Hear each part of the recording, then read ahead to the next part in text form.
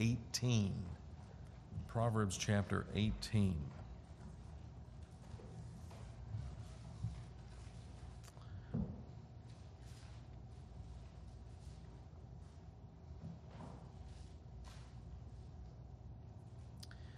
We're going to read one verse of Scripture, verse 24.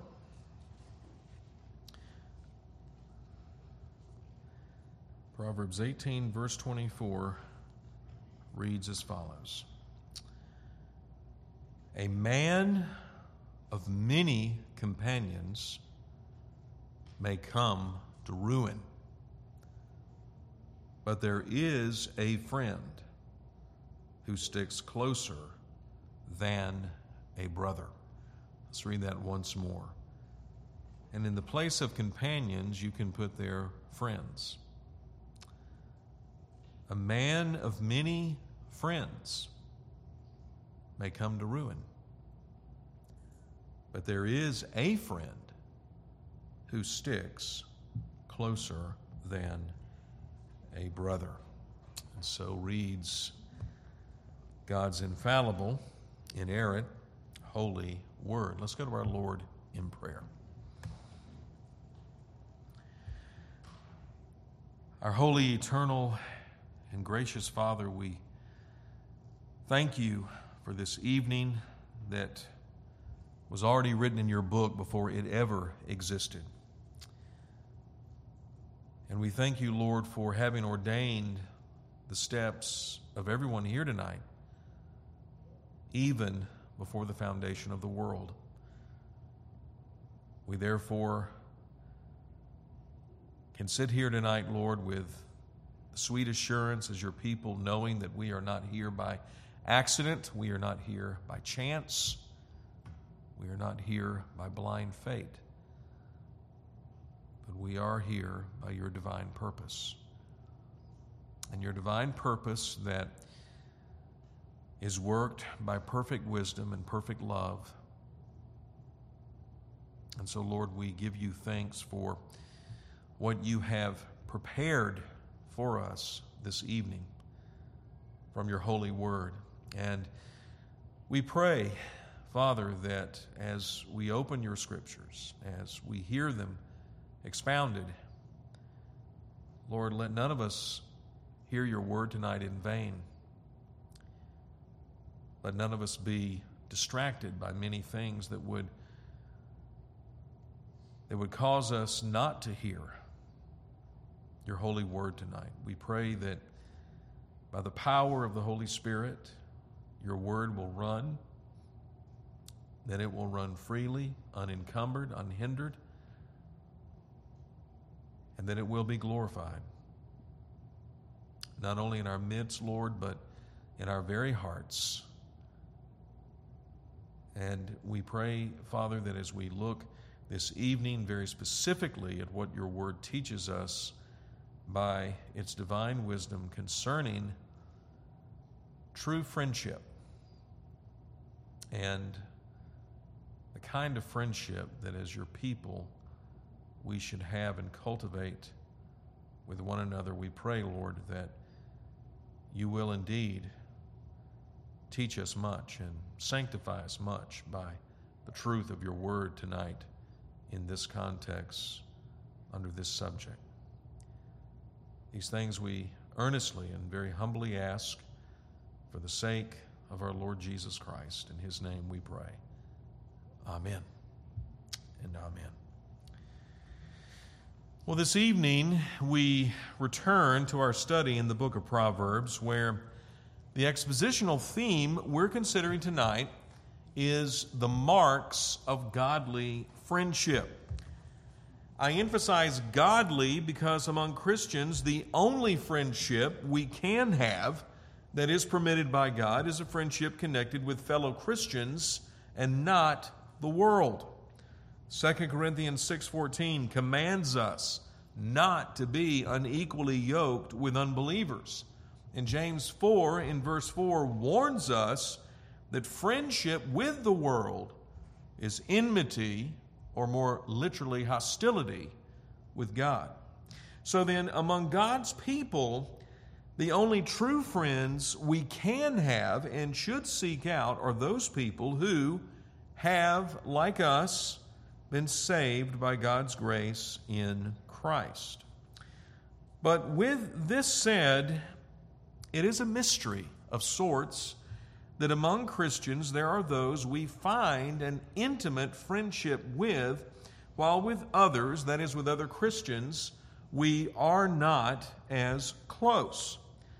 To say this another way, among all God's people, there is a fellowship there because of grace, but within that common Christian fellowship, there are those Christians with whom a friendship forms that lasts a lifetime.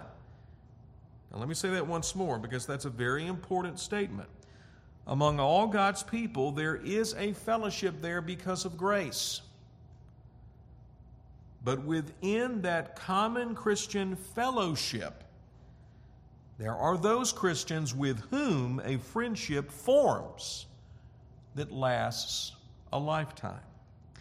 And in the historical record of God's Word, we see this fleshed out. There was Moses and Joshua, Jonathan and David, Peter and John, and Paul and Timothy. And even with our Lord himself in his humanity. Have you ever picked up on this? Surely you have when you study the Gospels. Jesus had special friends. Out of the 12 disciples, there were 3. Peter, James, and John. But even among those 3, according to John 13:23, one of them was the closest of all to Jesus, who was John. What we obviously see in these examples is that there will be fellow Christians we identify as our closest friends, while this can't be said of every single Christian. But if we are blessed with such friends in Christ, what is it that marks those friendships as true and lasting? In other words, what are the marks of a godly friendship? Answering this question is the burden of our study this evening in the book of Proverbs. There are 4 characteristics of godly friendship we'll consider. First, a godly friend gives sincere commitment. Second, a godly friend gives earnest counsel.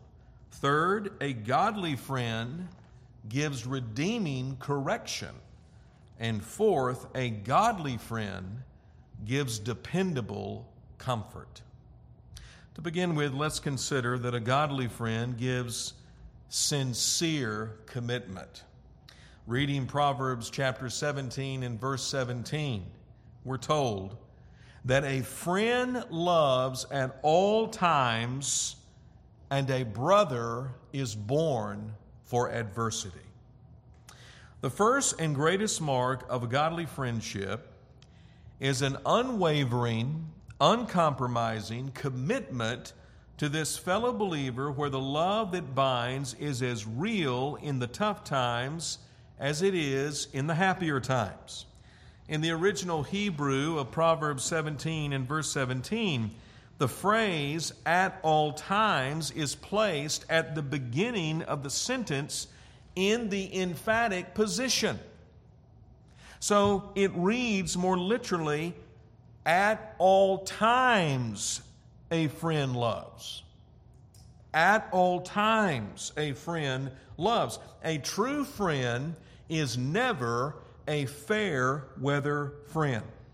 It doesn't matter the season of life we're in, whether rain or sunshine, a true friend will always be there for us, no matter if it is a time of sorrow or a time of joy.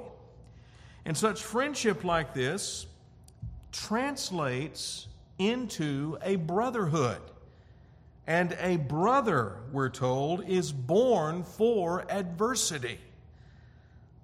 From a friend is born a brother, who is bound as if by ties of blood, not broken or turned away by adversity. Such was the love of Ruth for Naomi when she expressed this unconquerable commitment to her, of all people, her mother-in-law. And what did she say? Do not urge me to leave you or to return from following you. And if you remember the context in Ruth, Naomi had shooed away all of her daughters-in-law. She told them all to leave. She was going back home. Okay, remember that? Remember the context. Ruth, however, says to her mother-in-law, do not urge me to leave you or to return from following you. For where you go, I will go, and where you lodge, I will lodge. Your people shall be my people, and your God, my God. Where you die, I will die, and there will I be buried. May the Lord do so to me, and more also, if anything but death parts me from you. Wow. Sincere, unconquerable commitment. But certainly, and more famously, we see this kind of sincere commitment between friends in the example of Jonathan and David. From their very first meeting, when David was in King Saul's favor, 1 Samuel 18:1 tells us Jonathan loved David as himself. But when King Saul turned against David and sought his destruction, Jonathan stood by David, even risking his own life against his father, the king. Jonathan was indeed a friend who loved David at all times and proved himself as a brother born for adversity. In other words, Jonathan would take the spear for David. His loyalty was so fierce and true to his friend that in the face of losing his reputation, losing his welfare, even losing his own very life, Jonathan would let nothing break the covenant he and David shared as friends, and vice versa. But of course, it must be said that in David's lifetime, there was only one friend he had like Jonathan. Only one. After Jonathan passed away, David would never experience such a friendship like that again. This shows how rare and precious true friendship really is. There's just not that many people you'll have in your life who will take a bullet for you. In fact, you may only encounter perhaps one, maybe two, but that's it. That's how rare, that's how precious a real friendship like this is. They're not cheap. In David's life, after Jonathan, there appeared another man who acted like a friend, but wasn't the real thing. His name was Joab. By all appearances, Joab seemed like a loyal friend to David, but the truth is, Joab was always working his own angle with David and everyone else for that matter. Commenting on Joab's relation to David, Dale Ralph Davis gave these insightful remarks. He said, Joab is both intensely loyal and completely uncontrollable. He does not raise the standard of revolt against David like Sheba, nor does he seek David's throne like Absalom. Joab is faithful to David. He does not try to become king, and yet he acts as his own king.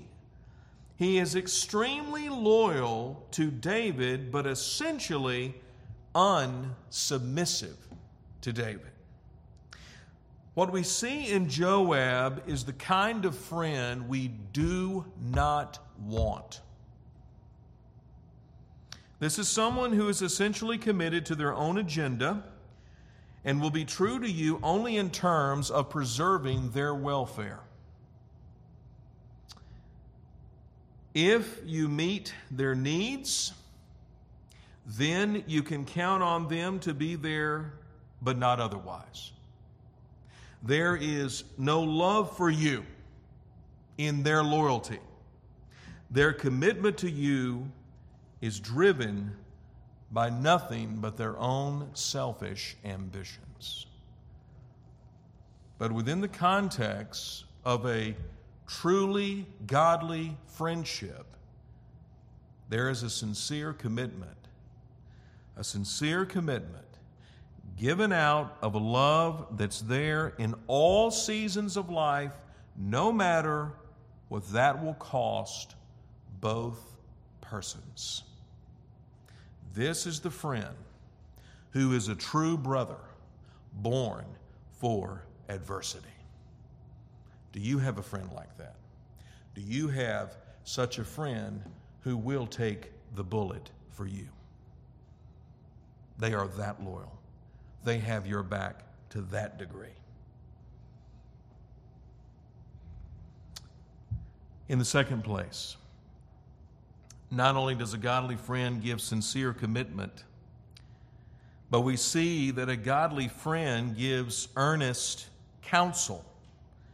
Reading Proverbs 27 in verse 9, oil and perfume make the heart glad, and the sweetness of a friend comes from his earnest counsel.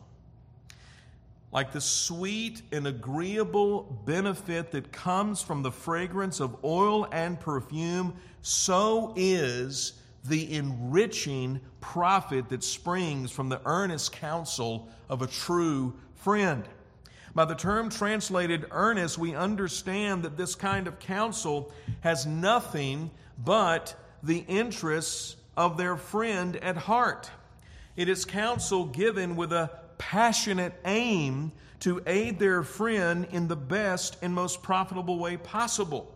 So it is honest, selfless guidance given not in a hurry, but with careful thought and prayerful intercession, navigated by God's Word and shared after such appropriate reflection and expressed with genuine concern. This is the kind of counsel a godly friend gives. And such counsel proves how dear we are to this fellow Christian who has become to us a trusted friend. We know that if we seek them out for proper direction, they will listen intently and seek to leave us not with what they merely think about the situation, but most importantly, they will leave us with what God says by the infallible truth of His Word. This is because a godly friend is, in fact, desiring to leave us with God and point us in the direction of divine wisdom as opposed to the ways and ideas of fallen man. The earnest counsel, therefore, of a godly friend will work to sharpen our thinking like iron sharpens iron, rubbing off wrong-headed ideas in order to give us greater clarity as to the path we should take by God's will revealed by God's Word. But at the heart of such counsel is a genuine concern for who we are and what is going on in our life at this time under God's providence. So in a godly friendship, there is given a sincere commitment and earnest counsel, caring, thoughtful, prayerful, patient counsel. But in the third place, we also see from the book of Proverbs that a godly friend gives redeeming correction. Redeeming correction. And here we take in Proverbs chapter 27, verses 5 and 6, which says, Better is open rebuke than hidden love. Faithful are the wounds of a friend. Profuse are the kisses of an enemy. Perhaps the most difficult dynamic of a godly friendship is when the time comes that we have to correct a brother or sister who has strayed from God's path. What's easy is to say nothing. And to say nothing out of fear that if we do seek to correct, then we may run the risk of losing this person as a friend. But to hold such silence is not Christ-like. Listen to me, beloved. It's not Christ-like, it's criminal. It is criminal. All we're showing is how little we do care and how weak and faint our love really is. We're certainly proving that we're not a true friend. This is because a godly friend will not remain silent when the brother or sister they claim as their friend has veered into a wrong and sinful path. A godly friend is convinced that open rebuke is better than hidden love.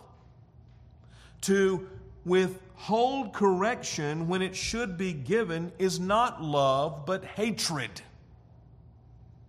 Like parents who withhold correction from their children, as Proverbs 13:24 teaches. All we're really showing to this friend is how selfish and self-serving we are when it comes to our relationship with them. We're further showing how cowardly we are in how our friendship is not built on fearing God, but on fearing man. But a godly friend will correct us when such correction is necessary. Faithful, we are told, faithful are the wounds of a friend. Faithful are the wounds of a friend. Yet, understand, such wounding is redeeming. Such wounding is redeeming. Now understand this. Listen to this. It is devoted to help us and not hurt us. It is committed to heal us and not harm us. This is why when the correction comes, it is coming from someone who has nothing but our best interests at heart. There are, however, those Christians who, when they correct, they do so for the sake of inflicting pain instead of providing redemption. In other words, they want us to hurt. Perhaps because they're hurt or angry. Such Christians would be better off to keep silent than to speak, since their motives to correct are not with godly intentions. Furthermore, they are not wounding as a friend, but by all appearances, it's more like an enemy. In short, to such Christians, repentance is needed on their part before they go off rebuking a fellow believer whose best interests are nowhere on their radar. But at the same time, if we refuse to be frank with our friends when such candor is necessary and cover them with the kisses of flattery, then we're also acting more like an enemy than a true godly friend.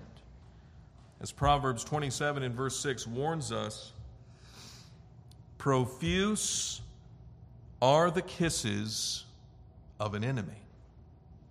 An enemy will deceive us with kisses, pretending to be something to us they are not. This is why their kisses are insincere, hypocritical, deceitful. If they see us on the wrong path, they'll wish us well without telling us that danger is ahead. This is clearly not the way of a real, true friend, certainly not a godly friend. But the point in all of this is that when it comes to the nurturing and cultivating a godly friendship, there will be a time and season when correction is necessary.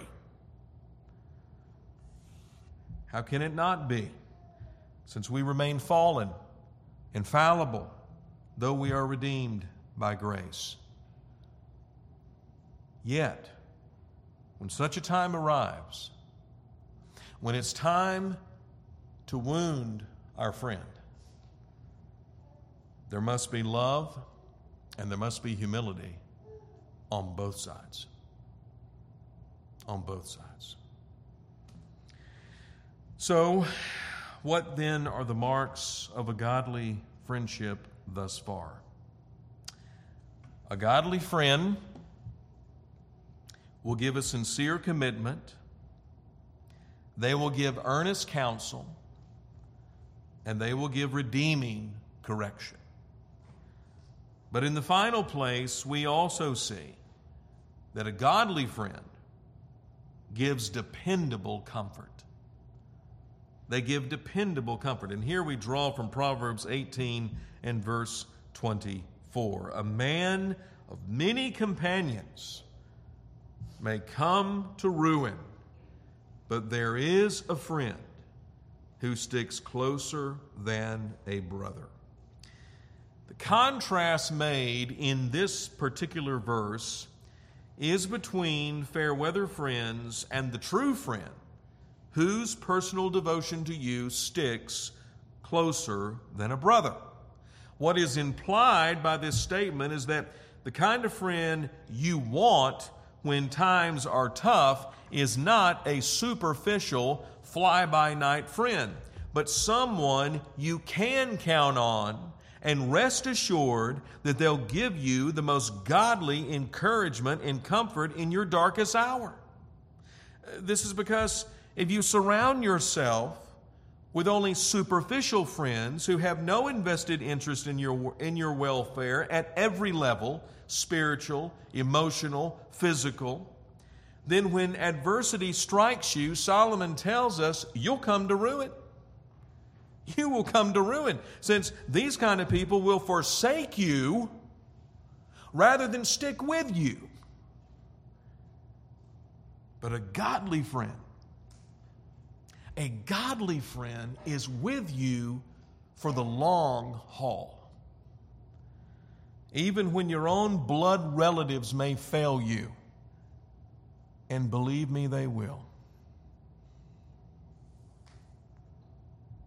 So, their comfort can be depended on. That is, the comfort of this godly friend can be truly depended on, since it works from the redeeming qualities of God's grace to aid you when perhaps you are ready to throw in the towel and call it quits. Paul the Apostle gave this kind of dependable comfort to his closest earthly friend, who was also his son in the faith, Timothy. And in 2 Timothy chapter 1, starting at verse 3 and reading to verse 14, listen to how Paul gave spiritual comfort as a godly friend to another godly friend. He said to Timothy, I thank God whom I serve, as did my ancestors with a clear conscience, as I remember you constantly in my prayers night and day. As I remember your tears, I long to see you, that I may be filled with joy. I am reminded of your sincere faith, a faith that dwelt first in your grandmother Lois and in your mother Eunice, and now I am sure dwells in you as well. For this reason I remind you to fan into flame the gift of God which is in you through the laying on of my hands. For God gave us a spirit not of fear, but of power and love and self-control. Therefore, do not be ashamed of the testimony about our Lord, nor of me, his prisoner, but share in suffering for the gospel by the power of God, who saved us and called us to a holy calling, not because of our works, but because of his own purpose and grace, which he gave us in Christ Jesus before the ages began, and which now has been manifested through the appearing of our Savior Christ Jesus, who abolished death and brought life and immortality to light through the gospel, for which I was appointed a preacher, an apostle, and teacher, which is why I suffer as I do. But I am not ashamed, for I know whom I have believed, and I am convinced that he is able to guard until that day what has been entrusted to me. Follow the pattern of the sound words that you have heard from me in the faith and love that are in Christ Jesus. By the Holy Spirit who dwells within us, guard the good deposit entrusted to you. That is how a godly friend gives godly comfort. Do you see how Paul was leaving Timothy with God? He was pointing Timothy to Christ. He was encouraging Timothy with the gospel. You see, what you need to understand contextually and historically speaking is that when Paul wrote this letter to Timothy, Timothy was at that time Paul's apostolic delegate at the church at Ephesus. And the times were very difficult for Timothy. False teachers had invaded that church, even as the Apostle Paul had warned the Ephesian elders preceding this period of time. Back in Acts chapter 20, if you remember, Paul admonished the Ephesian elders that savage wolves were going to be coming into that church, not sparing the flock. And there would even be those rising up among their own number, speaking twisted things to lead the disciples astray. Well, Timothy was now living in that time. He was now in that season, and Timothy was suffering with great timidity. He was dealing with great fear. Timothy was ready to throw in the towel. And so Paul, writing what would be his very last letter before his martyrdom, he writes this epistle to his dearest friend, to his son in the faith, assuring him, comforting him, reminding him of who he was as a believer, reminding him of the true spirit God had given him, of the gift of ministry that God had given him that he was to fan into flame,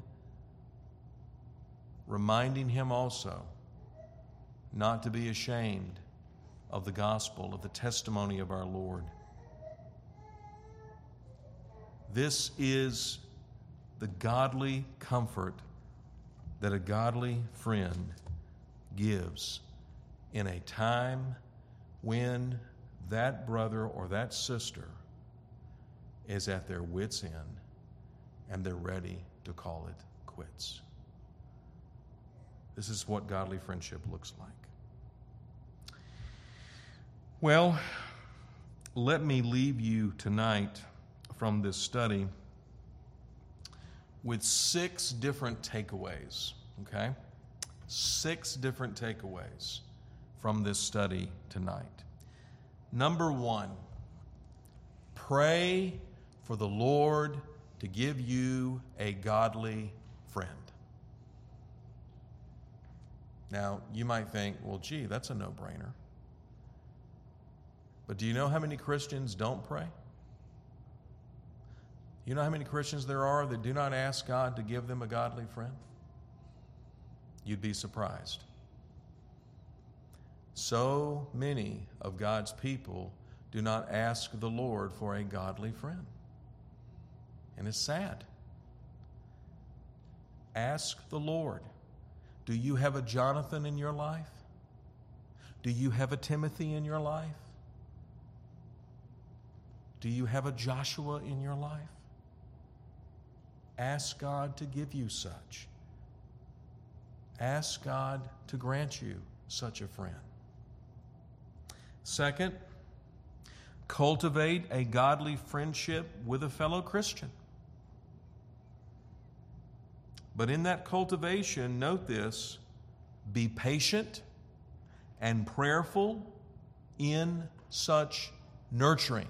Don't force it. You cannot force a true friendship. You can't. They don't come by force.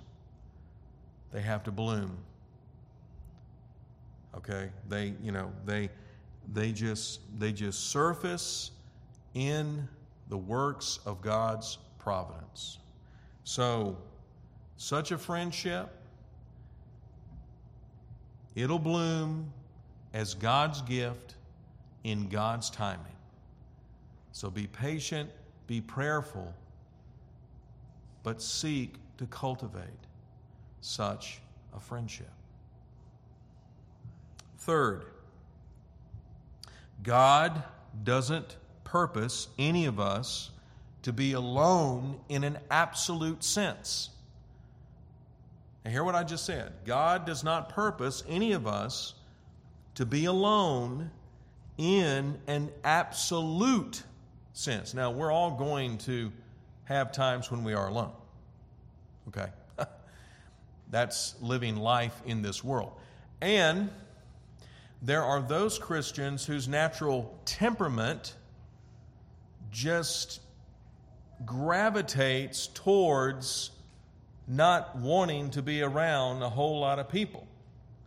You know, that's that melancholic temperament. And, you know, with the melancholic, have you ever seen the friend list of a melancholic? It's very short, maybe 2 or 3. Okay? Whereas with a Christian who's wired with a sanguine temperament, well, they have several pages. You know, that's the person who's so people-oriented, and then you have the person who's not so people-oriented. But it is not God's purpose for any of us to be alone in an absolute sense. Do you remember what God said about Adam? Genesis 2:18. After God had created the heavens and the earth, and he had, and you remember the repeated motif in chapter 1 of Genesis? God said, it is good, it is good, it is good, it is good. You get to chapter 2, you come to verse 18. Finally, there's something in that perfect world God said is not good. What was it? For man to be alone. Now, God did not create another man, He created a woman. And thus the institution of marriage was founded.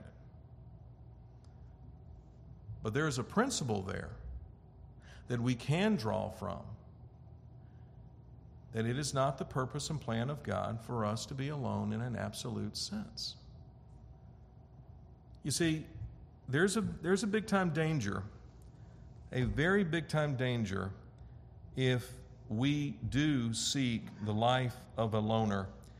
And Proverbs warns us against this in Proverbs 18 and verse 1, and you need to know this verse. Proverbs 18 and verse 1. Whoever isolates himself seeks his own desire. He breaks out against all sound judgment. That's the danger in being the proverbial loner. It is not God's purpose for you to be that kind of a person, to be the isolationist. Because you see, here's what happens. The isolationist, you go to verse 2 of Proverbs 18. Here's what happens to the isolationists.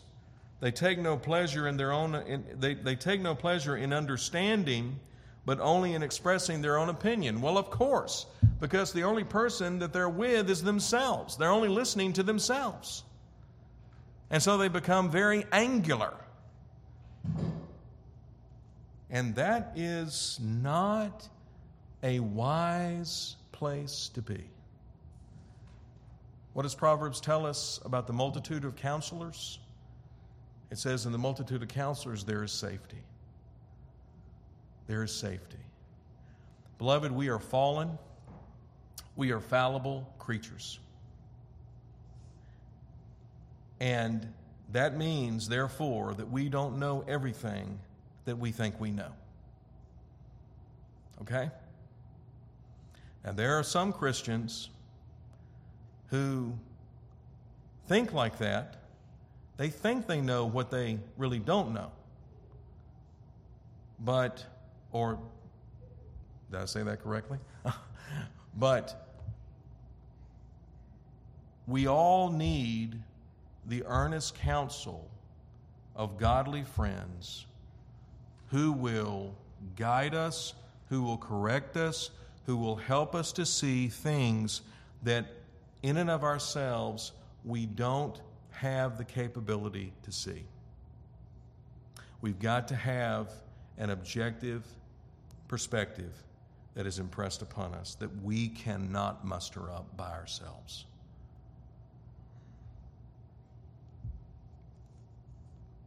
Friendships are therefore necessary.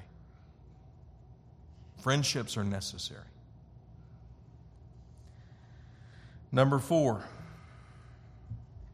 and this is so important, it's not quantity but quality when it comes to friends. It is possible to have so many friends that you have no friends. Did you hear what I just said? It is possible to have so many friends that you have no friends. Let me put it to you the way Charles Spurgeon did. Spurgeon said, everybody's friend is nobody's friend. Everybody's friend is nobody's friend. You cannot give the kind of loyalty to every single person that is demanded from a friendship. That's impossible. You can't. Humanly impossible. You can't give that kind of loyalty to every single person. But we know that there are people that try to do that. There are people who are just everybody's friend. But when you're everybody's friend, then you also tend to live at a superficial level with everybody. And so there's never any real genuine cultivation of a real friendship that's going to be redeeming, that's going to be truly redeeming in your life. It's not about how many friends we have. It's not about quantity. It's about the quality of friends we have. And remember, as we have seen tonight, the quality of a true friend, that kind of friend is very rare, and you'll only have maybe two people like that in your life. And I'm talking in a lifetime. They are that rare. Fifth, a godly friendship will always lead us more to Christ, working to increase our sanctification, not retard it.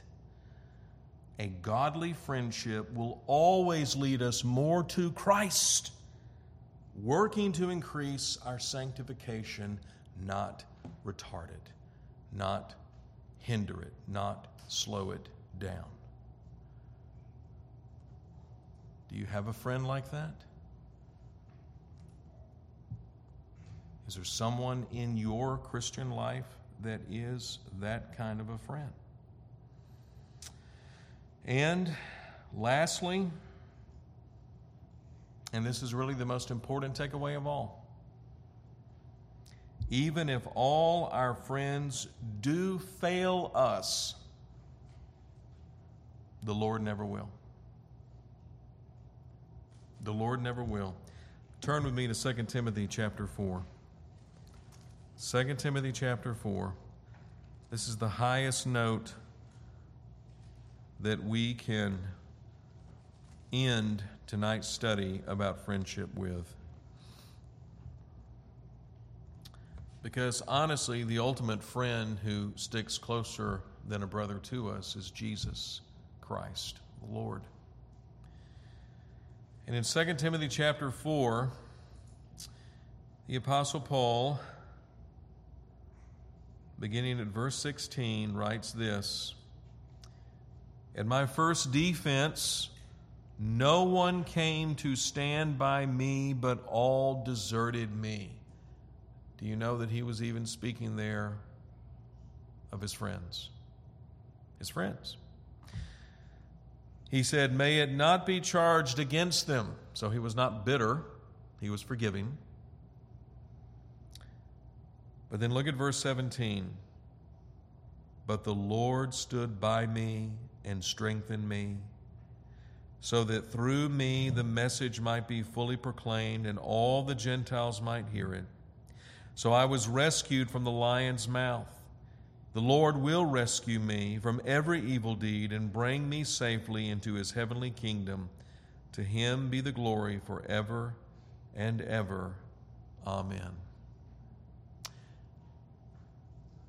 Beloved, it should go without saying, but I'm going to say it anyway. There's only one perfect friend we can have, and that perfect friend is Christ. Because even our best and closest and most trusted and dependable friends, earthly friends we have, because they are still fallen and frail and fallible, they will, at some point, they will fail us. They will. They will fail us.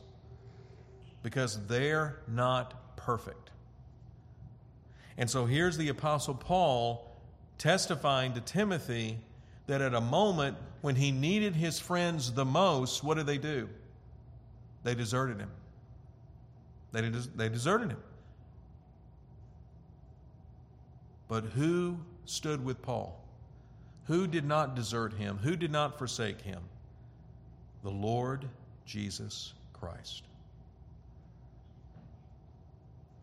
And we need to keep that always in perspective as Christians. Because, you know, it is very possible, and we have to be careful about this, it is very possible to idolize our earthly friends. Maybe you do have a few people in your life that you would classify as the kind of godly friend that you've heard described tonight. It is possible, because of the frailty of our own hearts, because of the sinfulness that's still there, to lift them up, to put them on a pedestal, to idolize them, and to make demands upon them that only Jesus Christ can meet. And we have to be very careful and very cautious that we don't do that. Jesus is the only perfect friend you and I will ever have. He will never desert you. He'll never forsake you. He will meet your every need, even when your very best friends cannot. Christ will. Christ can. So let's always keep that in perspective so that we do not fall into the trap of idolatry and putting more on our earthly human friends than what they can bear, than what they can stand. Amen. Let's pray. Our Holy Father, we thank you for this precious gift that you have created called friendship. And we are most thankful, Lord, for those few and rare people in our lives that you have providentially brought, that have proven themselves to be like Jonathan was to David, like Timothy was to Paul, and vice versa. Father, we pray that if we here tonight have been so blessed with such rich friendship, will you sanctify us with the grace and the wisdom to keep cultivating and nurturing that precious friendship, but also to keep it in the proper perspective, as we've just heard, and never to lift it up and hold it up in a place, in a position where we idolize it, where we worship it, where we somehow think and somehow have convinced ourselves that we cannot live without this particular person. Lord, let us not be brought to that place by the works of the flesh, but keep reminding us and recalling to our hearts that the only true perfect friend that any of us as your saints can have is in your Son, Jesus Christ our Lord. And we therefore thank you for his perfect friendship. But Father, nevertheless, we are grateful to you for those rare friendships that you have given and granted. And Lord, if any of us have not been so blessed with such godly friends, we pray, we ask of you that you would give and grant such friends in our life. We don't want to be like the proverbial loner, the isolationist. We see how necessary friendship is, how good it is, Lord. And so we trust in you to bring such a brother or a sister in Christ in our lives that we can cultivate a sweet and lasting, true, and faithful friendship with. We pray, Father, that you would give us the grace we need to be patient as we would seek you for such people. Let us not force friendships, but work in our hearts, Lord, the grace we need to wait on you patiently and to trust you when you will bring such brethren our way. These things we pray, we ask for Jesus' sake and in Jesus' name. Amen and amen.